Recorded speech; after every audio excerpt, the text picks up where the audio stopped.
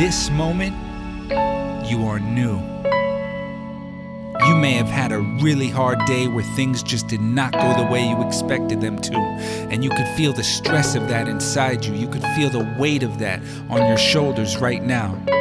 So what I'd love for you to do is take a slow breath in, and on your exhale, let all of that go.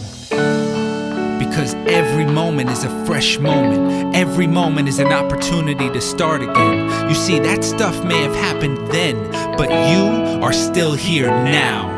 That's how you know you're greater than any storm that may have risen. Your spirit is stronger. You are not broken. You are more complete than you could ever know. So let that thought go. You don't need it any longer. And choose to be here now. To be who you are. The rising sun. Hello, hello, hello. Thank you for joining us at the Rising Sun. This is your host, Sean Elliott Russell, and it's just going to be me tonight. So, shout out to Ray Perez. Shout out to Ray Perez. Hold on, let me get my accent on. Shout out to Ray Perez. Tonight, let me get these levels adjusted here. No, a little higher. A little higher. Can't really hear myself. Oh, there we go. Tonight, we have a very special guest. Her name is Teresa Stern. And let me tell you a little bit about her from the back of the book. And then she's going to introduce herself. She was born in Waco, Texas.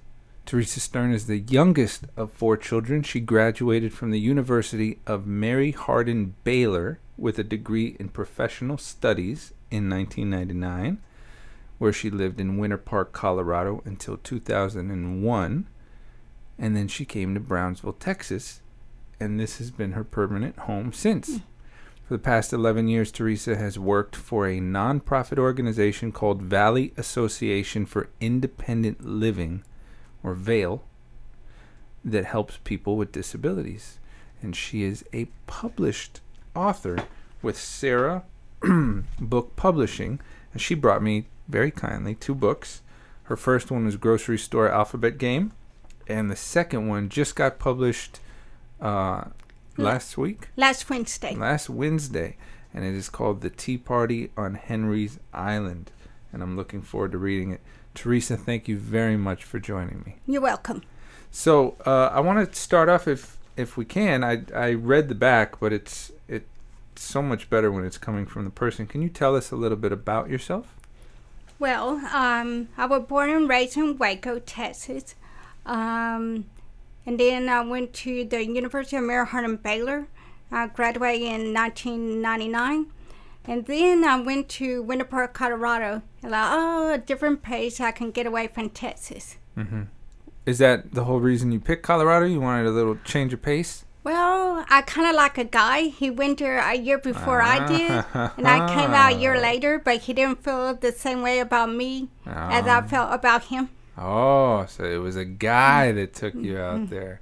That's all right. You know, sometimes the other person gets us to where we're supposed to go, and then from there, the things happen that are supposed to happen. So sometimes we need that little carrot, to get us out there. So tell us about your experience out in Winter Park, Colorado. So I was there for 2 years. I work at the ski resort, so I have in the ski school with the kids. Help them put the little ski suit on, their skis on, and get them ready for their ski lessons. Nice. I even snowboard and I even ski. You've been snowboarding? And ski. I've never been skiing, but I'm more interested in the snowboarding for some reason. It looks like it would be funner, but it also looks like it's harder because you don't really have the balance that you would if you were facing forward. It is hard. I tore my knee. I had a torn meniscus from snowboarding and skiing, so while I was up there, I had knee surgery. Oh, wow. So, yeah, a word of caution if you're going to do it. It looks fun, but be careful. Wow. So what brought you to Brownsville? See, what happened, my roommate on a house caught on fire in Colorado. And so my sister told me, come to El Paso. So I only allowed to in El Paso for 2 weeks. She said, I'll help you find a job. So-and-so. And then she was moving to Alabama at the time. And so talking to my parents, that when you come to Brownfield, they came to retire because they wanted to be closer to my sister and the grandchildren. Oh, okay. So you, for family, is why Yes. you came down. Oh, and you've been here ever since. Yes. And when did you start working at the nonprofit Valley Association for Independent Living? I started working there on October 3rd, 2001. Oh, okay. We had a satellite office in Brownfield, and it lasted till 2005. Then we moved to Harlingen, and then it closed in 2011. Then they moved up to the main office. When they get a new executive director, it go through a lot of changes. So what made you want to work there? What made you pick this nonprofit organization? Originally, I was volunteering there. Originally, volunteering, I was like a client of Vail. And so I was doing like some maintenance, and then they wanted me to do like survey, like call people up and like, what do you think of the nonprofit organization? From there, it turned into a full time with independent living specialist. And then I switched over to administration, like administration work, receptionist, and then now I'm a class assistant. Wow, look at you. So you've done multiple things within the organization. Yes. So how about your current position now? Do you enjoy it? Yes, I do. I'm a class assistant, so I work under the social worker, who is the case manager. So he have a bachelor in social work, a licensed bachelor of social work, and I work under like case management. So pretty much I do like a lot of paperwork. Oh, wow. Okay. Well, hey, it sounds like you've been a very great asset to this organization. Yes. I'm sure they're very happy to. And I've been with it for 14 years. That is about 13 years longer than I've stayed at any job, except for my one now. I've been at this job for 2 years, and that's the longest I've ever been at any job. So 14 years, I can't even imagine that. And I celebrate 14 years on October 3rd. Wow. Congratulations. Thank you. Because to be able to focus on something and stick around that long, it takes a lot of dedication. It really does. I end up getting antsy. I feel like I have to leave and try something new and go somewhere else. So I usually leave after probably right at the year mark. And I've been at the one I've been at now for 2 years, but I'm starting to get that kind of feeling like it's time to try something else, you know. But I really respect people that are able to stick it through, you know, for a number of years and really dedicate themselves to an organization. So that's very cool. So let's get to the matter at hand, shall we? Yes. I have 2 books in my hand, and I'm excited to read the second one. I've read the first one, but I want you to tell the audience, if you would, what made you become a writer? What was the inspiration? What happened, I started writing 20 years ago, and I had a dream. There used to be the old TV British show called The Avengers. And my friend Nancy Cagle said, write it down, write it down, write it down. So I started writing it, and then I was starting to take child development classes at a community college, and watching kids and, you know, how they interact. Oh, this will make a good children's story. So I started writing like little short stories. Oh, and so it all started from there. Yes. Just jotting down. It seems like that's the common thread among writers. You just all of a sudden you have these little stories and you start jotting them down on napkins or phones. Now that we can write in our phones, right? And a lot of people type in their phones. And then before you know it, you end up writing a book. Well, back then it was like paper and pen, Right. And then my friend had a typewriter, or I bought myself a computer at a pawn shop, and I kept it at her house, so she typed it up for me. Oh, that's good. Do you still have those pieces of paper? Do you still have what she typed Yeah, I up? do have the original stories. Wow. But when the book got published, I packed everything in a box and put the original story in the box. Oh, okay. All right. So how about this one? Where did your inspiration for this one, the grocery store alphabet game, I think come? it came from like a food dictionary. You know how you get like a food dictionary and have A to Z, and they talk about different food. Like, why not make an ABC story out of it, and then have little girl interact with their mother, and they go up and down the aisle, and they name something they start with an A or a B, and they tell like a little story. So it kind of have a Norman Rockwell feel to it. Oh, that's very specific. Awesome. Yeah, I'm flipping through it right now, and I had read it before when I met you at Levi Salinas's Fujication, Yes. which is a wonderful event for our listeners. If you don't know about it, it's a great event that happens the last Sunday of every month. It's at Cine El Rey, and she shows a film that has to do with nutrition or eating more healthy, or a warning against things that aren't so healthy. And then she has vendors out there, and they have food or other things that are related to food. And I'm guessing because your book is related to food, Yes. that's why it fit perfectly. So we had a chance to meet about a month ago, I would say, maybe a little over a month ago. And this seems like a really great book for children to learn the ABCs by associating them with foods. Yes. Because I during the day, I'm a child occupational therapy assistant at a pediatric clinic. And one of the things that I'm learning to do, if the patient needs to learn a letter and they're just having a hard time remembering the letter, depending on who the child is. I have one little boy that loves superheroes. So he knows B, the letter B, because he loves Batman. So it makes it more interesting rather than just saying, okay, remember B, and he's never going to remember that. But if I say B is for Batman, the next time I ask him, he remembers B. So this seems like a really great way for kids to be able to do that, because kids know what lettuce is, or jelly. Mm-hmm. Kids know what jelly is. And it's good for children with disability or without disability, and adults. Good for people who have autism or intellectual disability or Alzheimer's. Yeah, it seems like it could reach a good number of people. And one of our board members, Tom, he was looking at it. He likes the color. Okay, he said it's good for children with disability to see the colors. Right. And it's short enough. It's only 57 pages. And the writing is large, so that way, kids can read it easily. People with vision problems can read it easily. And like you said, people with disabilities that are learning to read could definitely read. And we just show food, and if somebody who are hearing impaired or deaf, they could do sign language back and forth. Yeah, this is a really great book. So where can people purchase this book? They could go to Sarah Book Publishing and Amazon.com. Oh, okay. Do you sell this anywhere else? I know I saw you at the Fujication event. Do you go to many events like that to sell your books, or at least promote them? I usually get the books and I give it as promotion. Uh-huh. But usually, if they want to buy the books, they can go to Sarah Book Publishing. They also have Sarah Book Society. And if they join Sarah Book Society, they get a 20% discount.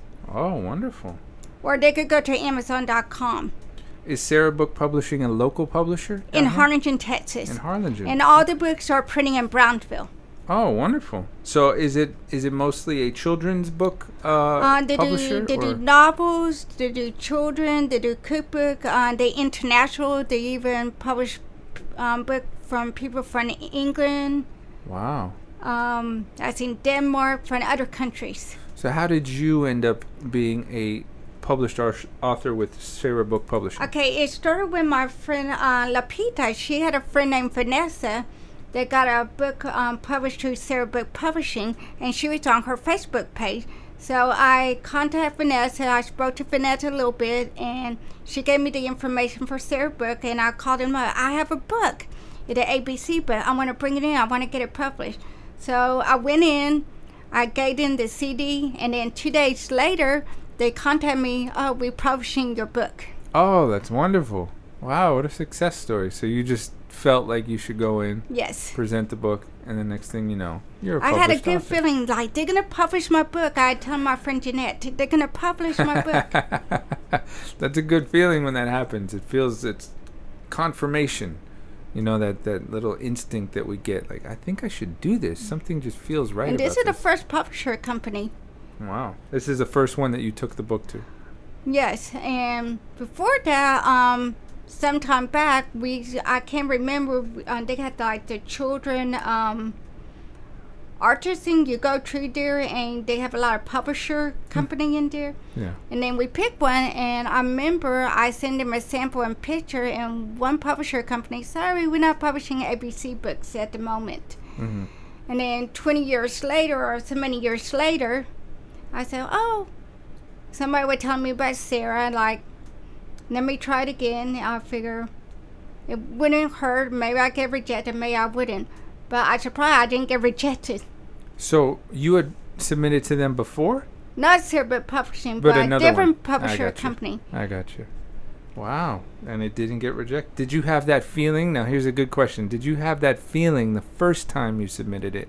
Or were you just kind of flipping through seeing that maybe I should submit a story? Well, the first time I was flipping around like, okay, we just, at the time they wanted, I sent a sample drawing and a sample of the story. And if they like it, you send a full manuscript. And that was one time. And then I put it to the side. I went to college and I went to Colorado. I was writing poetry. And then when I was here, I said, when I turned 40, like, what have I done with my life? I like thinking back in the past, like, I wrote stories. So I went back and got all my story out and like rewriting it and changing it, updating it. And like, okay, now I need to find a publisher company. And that when Lapita told me about Vanessa, who got her book published through Sarah Book Publishing, and I contacted Sarah Book Publishing. I was speaking to them and said, come on in. So I set an appointment and came in and showed them my manuscript. That's wonderful. So now you are an official Sarah Book Publishing author. Yes. And once you get the first book published, it's easy to at least have a door open or get your foot in the door to present them the second one. So how did the Tea Party on Henry's Island come about? Well, the same time in the early 90s, I had taken child development courses, and we was observing some children, and they were playing Tea Party. And I said, oh, this would make a good story. So it started with like a 3-page short story, took place in the daycare and all that. And then 20 years later, like, okay, I'm going to put it in a vintage shop. I went to a lot of vintage shop and tea rooms and changed it to, like, updated, because now tea room is really popular, and also vintage shop. Yeah, vintage shops are very popular. And then tea room, because a lot of people, they like to dress out, they wear the hat, they want to be Downton Abbey. So I didn't know tea rooms are popular now, but I guess I probably wouldn't know that because I don't get out much. A lot of people go to, they have like, we used to have a place in Waco, Crystal Palace, and they used to have, I think it was a tea room and then an antique shop.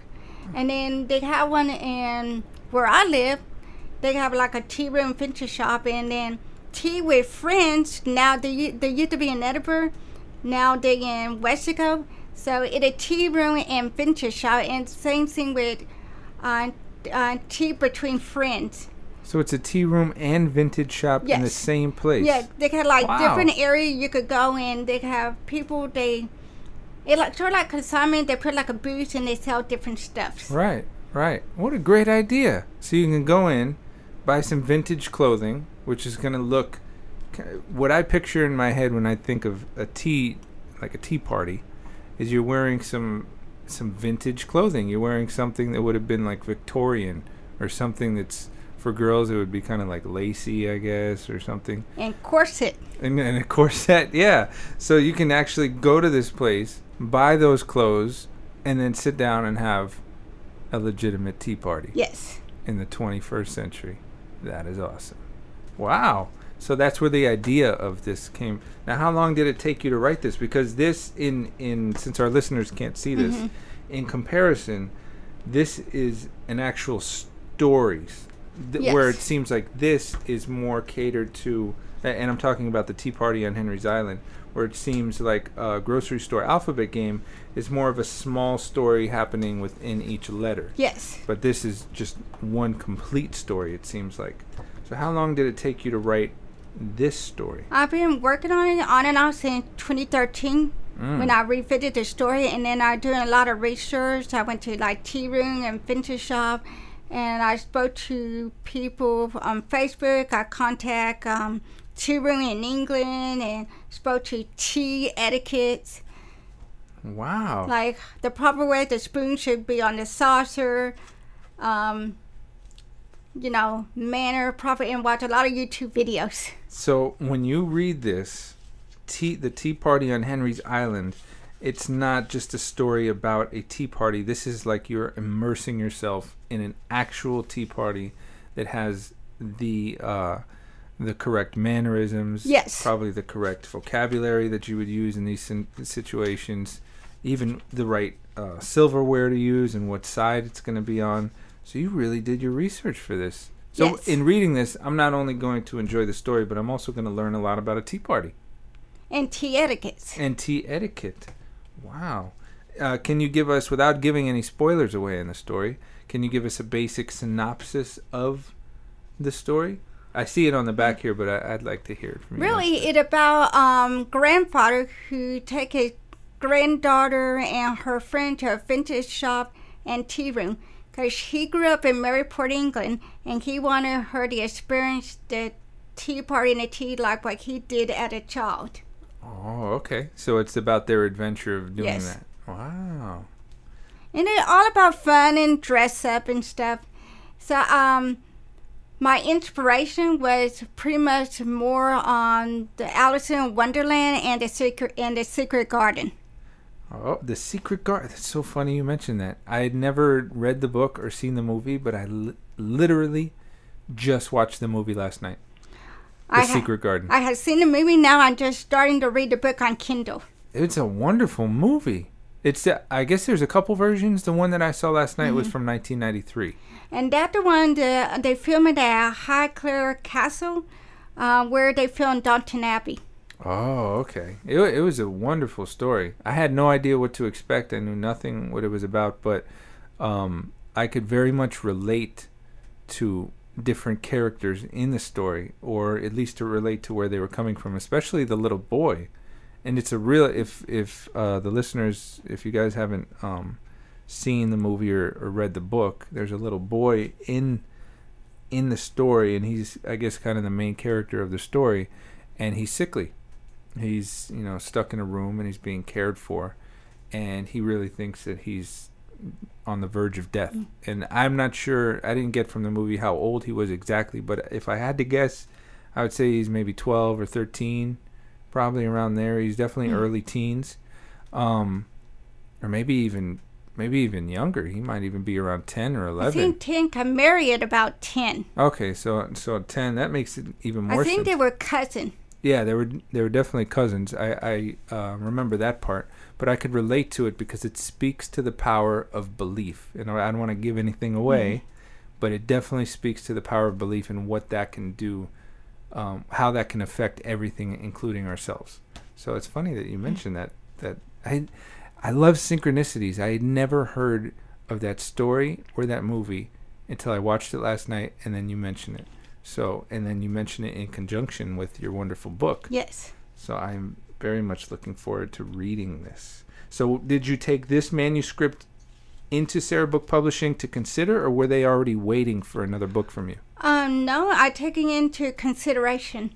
I took it over there, but I wasn't too sure because sometimes when you if you get the first book published, it doesn't necessarily you're going to get a second book published. Mm-hmm. But they just depend on the story and how much they like the book. Right. And it looks like they loved it because I'm holding a copy of it right now.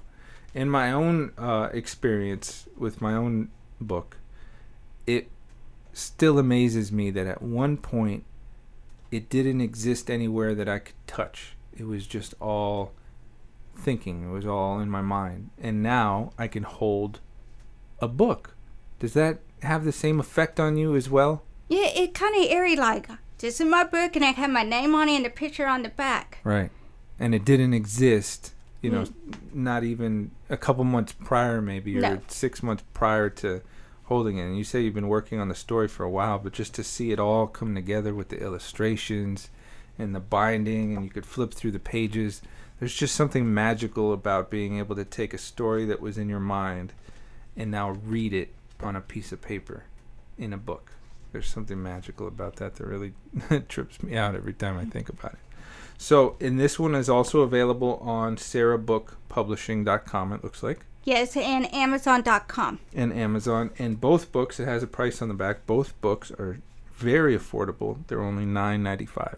And if you have Prime through Amazon, you get free shipping. And you get the and free if you go to Sarah Book Publishing and join Sarah Book Society, you get a 20% discount. Wow. Okay. So 20% discount, that's $2 off, pretty much. Yes. Wow, that's wonderful.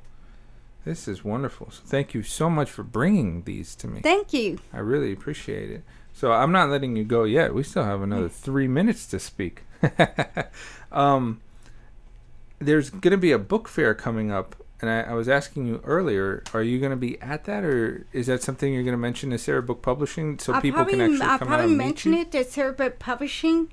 This would be good for other authors to come in and join the book festival. Right. But we are going to have the Sarah Book Publishing Annual Fair on November 5th.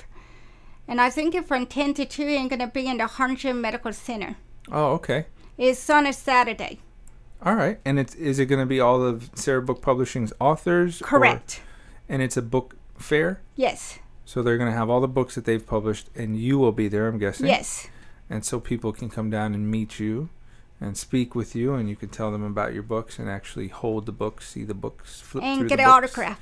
And get an autograph. And you were nice enough to autograph my copies, and I very much appreciate that. Thank you very, very, very much. These are going right on my bookshelf after I'm done reading them. So at this time, we do something on the show called Soul Call. And what it involves is we say one thing that we're grateful for, and we say one thing that we aspire to, or one thing we want to work towards, the exact intention. I couldn't remember the word.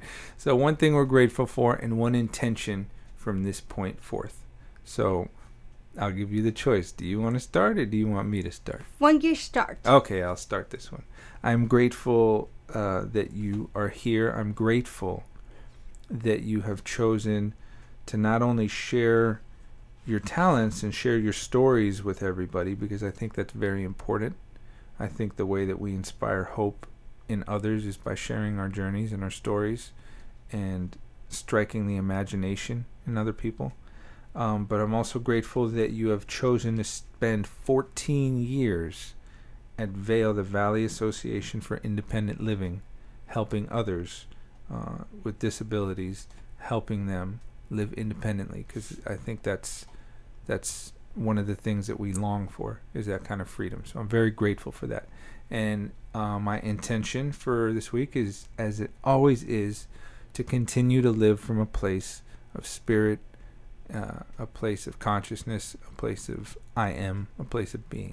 So that's mine. You're up. I'm very grateful I had 2 books published. I'm very grateful that I've been at Vail for 14 years and working with people with disability.